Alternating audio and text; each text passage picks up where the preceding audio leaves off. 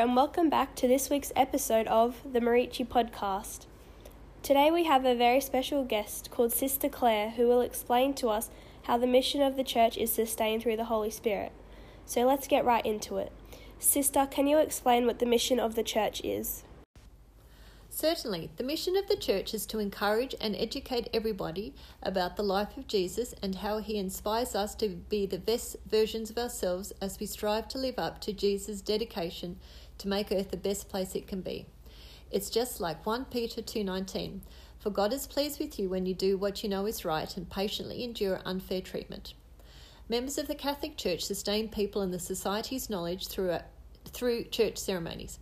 To fulfill this version, the Catholic Church is calling on everyone to have full faith in God and to love our neighbours. One condition that everyone accepts is that we need to be charitable and willing to share our financial and personal resources with people that need it most. Doing this would proclaim the gospel, assist people in need, and we would all take action towards striving for peace on earth. What a great response that was.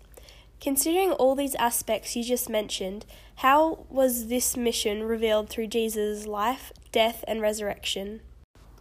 Jesus was altruistic throughout his whole life and did good deeds because it was the right thing to do, and he did not do it for credit or praise. He dedicated his life to doing what he knew was right and sacrificed himself for our sins. The Catholic Church acknowledged how altruistic Jesus was and started the mission of the church. The church is striving for everyone to dedicate their life towards being like Jesus, because what was once a sinful world would now be a world full of peace and love. During Jesus' life, he brought on many challenges and had to persevere through it all, just as God aspires us to all do today. During the resurrection of Christ, and still today, the work of the Lord was carried out through the Holy Spirit. You mentioned something about how the Holy Spirit is still changing the world today, which leads me to wonder, how is the Holy Spirit still at work with changing our world? The Holy Spirit is changing our world for the better in many ways.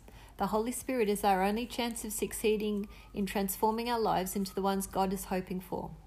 Romans 5:5 says, He has given us the Holy Spirit to fill our hearts with His love. It empowers Catholics to live a devoted and principled life because it is the way for us to come in contact with God.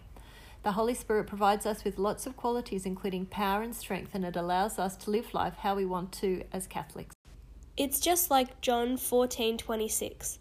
But the Advocate, the Holy Spirit, whom the Father will send in my name, will teach you all things and will remind you of everything I have said to you. Exactly.